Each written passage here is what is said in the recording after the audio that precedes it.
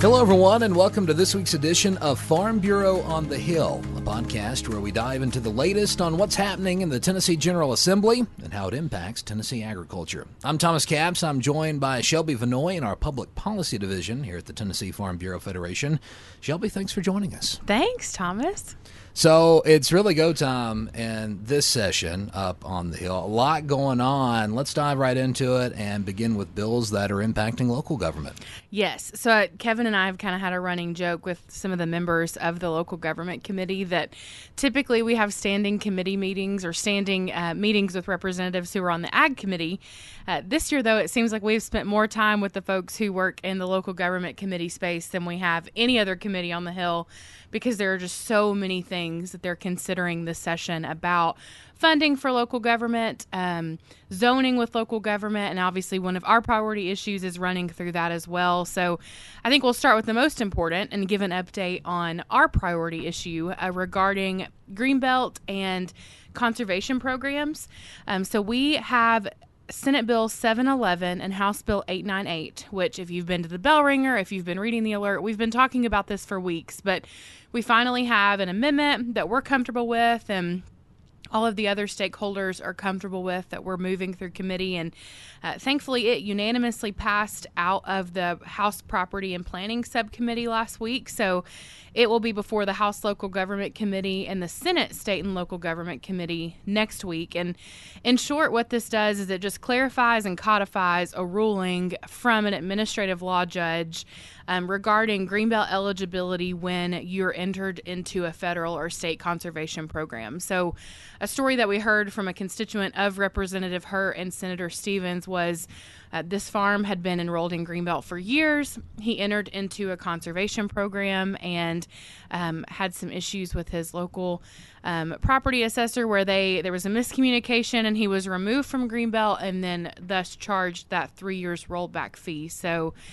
the ALJ, the administrative law judge, ruled that he should not have been subject to that rollback tax, and we're just going to try to codify that so landowners across the state aren't penalized for entering into a conservation program and they're already in Greenbelt, because that really is the point of that program, to keep Tennessee's green space green. A couple other things that we're looking at. Obviously, the impact fee discussion is something that has been a recurring talking point for the last several weeks. That legislation is still in subcommittee for House Property and Planning. I do believe that there is an amendment coming, but although we don't have the exact language for that, we've been a part of those continued negotiations with local governments and the lawmakers. But the intent of the legislation is still the same, which is to keep those property taxes from increasing as these communities, especially in the highly populated area, continuing to experience that population boom. So we're supportive of this effort and look forward to hopefully seeing that come up for discussion next week in Property and Planning. Also up in the House Property and Planning Subcommittee is House Bill 938 and Senate Bill 851, and that's relative to de-annexation. That's another topic that Farm Bureau has been involved in for several years. It would allow owners of real property who use their property primarily for agriculture purposes, and they're in a territory that was previously annexed by ordinance, to de-annex that property. If the portion of that property is within 1 mile of the existing municipal boundary. So we're looking forward to supporting Representative Alexander and Senator Bo Watson. I believe they both have constituents who have had a similar situation occur. So we've been involved in that conversation for years and don't plan to change that anytime soon. So I mentioned earlier, our Greenbelt bill is in the full local government committee, but also in the local government full committee is House Bill 28 by Leader William Lamberth. And then in the Senate, it's Senate Bill 75 by Chairman Bo Watson, relative to urban growth boundaries.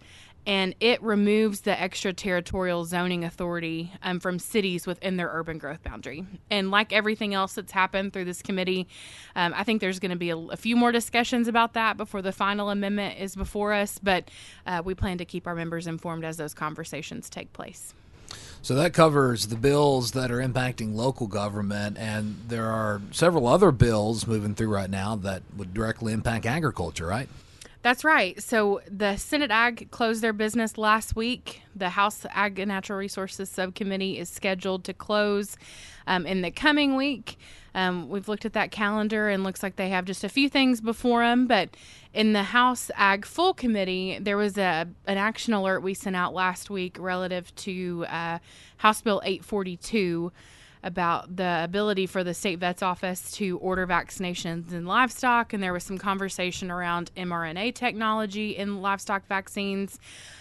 We just have some philosophical concerns with that legislation.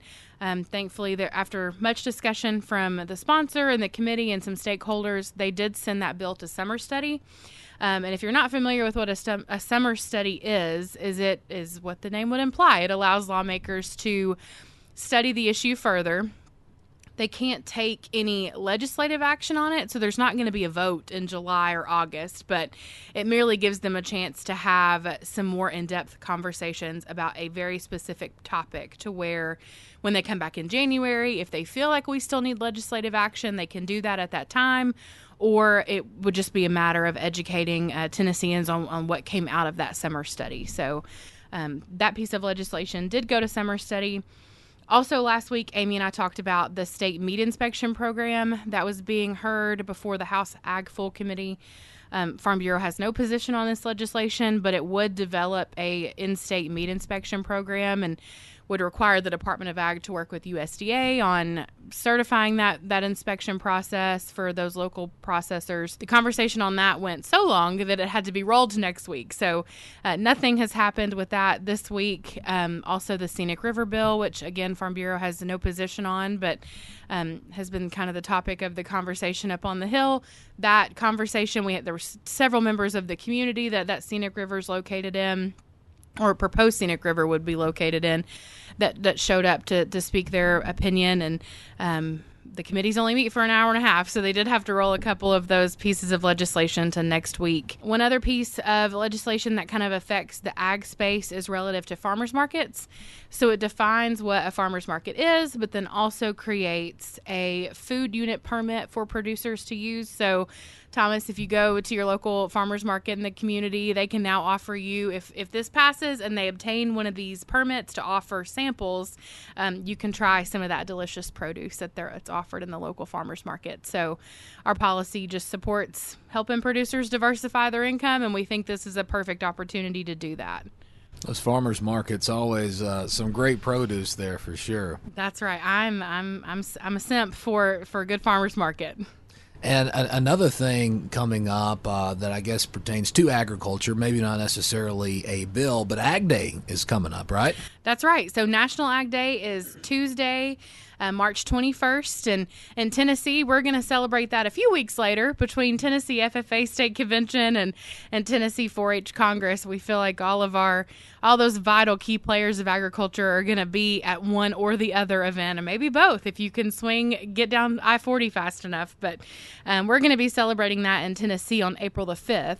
But I do believe you all have done a toolkit for National Ag Day. Yeah, there's a media kit out there, and if you want that, you can contact one of us here at the home office. But Ag Day it's a fun day, number one, because you see all the posts about agriculture and whatnot, and really a great opportunity for anybody in the agriculture industry, whether you work in it or you just appreciate the industry, which we all should because we all eat. That's right. But just a great opportunity to share your ag story and really educate the public about agriculture and really the benefit that it provides to all of us, for sure. That's right. And I've been lucky enough to help with Ag Day on the Hill for the last 4 or 5 years. And aside from National Ag Day, I feel like this kind of builds up to the event we have on the Hill where all the legislators come out. We've got cute, cuddly animals and engage in just a little bit of friendly competition between the two chambers. And if we're lucky, we'll get the governor involved and just thoroughly enjoy it, especially because it falls there at the end of session. So it's just what a fun day to take our mind off of everything that's happening in the committee room. I mean, it's not every day that you see livestock up on Capitol Hill for sure. So it's a very fun day. So what else is going on up on Capitol Hill? So aside from committees closing, which although the committees are closing, you would think that things would be slowing down.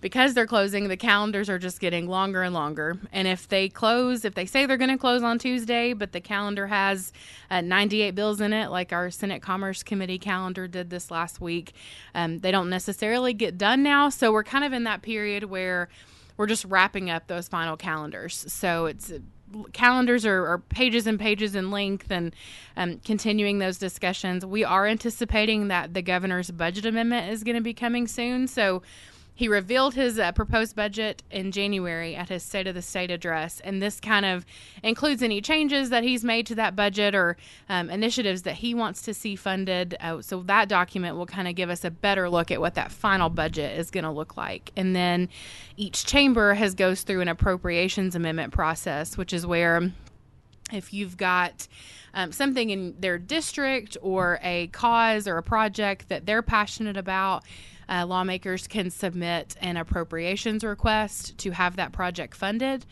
So that is what keeps folks there the wee hours of the morning as we wrap up session on negotiating which projects are going to be funded. Obviously, every lawmaker thinks that the projects they've submitted are the most important, and trying to get 132 people to agree on a couple $1 million. It's not that much money, but a couple $1 million worth of projects will definitely be what keeps us there. But that process is underway, and just kind of watching now that committees are closing, stuff that's headed to the floor. We'll have some long nights on Mondays, long days on Thursdays, but I feel like we have had a really fast-paced, efficient session, but sure I'm glad to see it gearing down and coming to a close. Everybody's about to be able to take that deep breath, yes. Sigh of relief that it's finally over with. Yeah, the looming sense that we're missing something hopefully will subside soon, but until then, we're still dealing with that.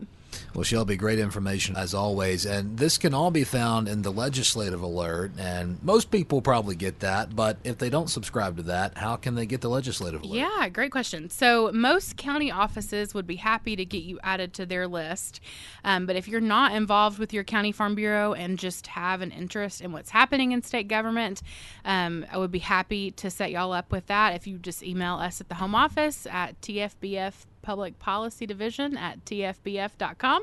You may have to play that back, but we'd be happy to get you signed up for the alert, which is where most of what we discuss in the podcast is written. But there's also links about contacting members of the committee if there's a bill that you're interested in, or just linking to the General Assembly's website and keeping you involved with what's happening during session. Well, Shelby, thanks for joining us. Yeah, thank you, Thomas. Glad to visit with you. As always, we appreciate each and every one of you listening. This has been Farm Bureau on the Hill.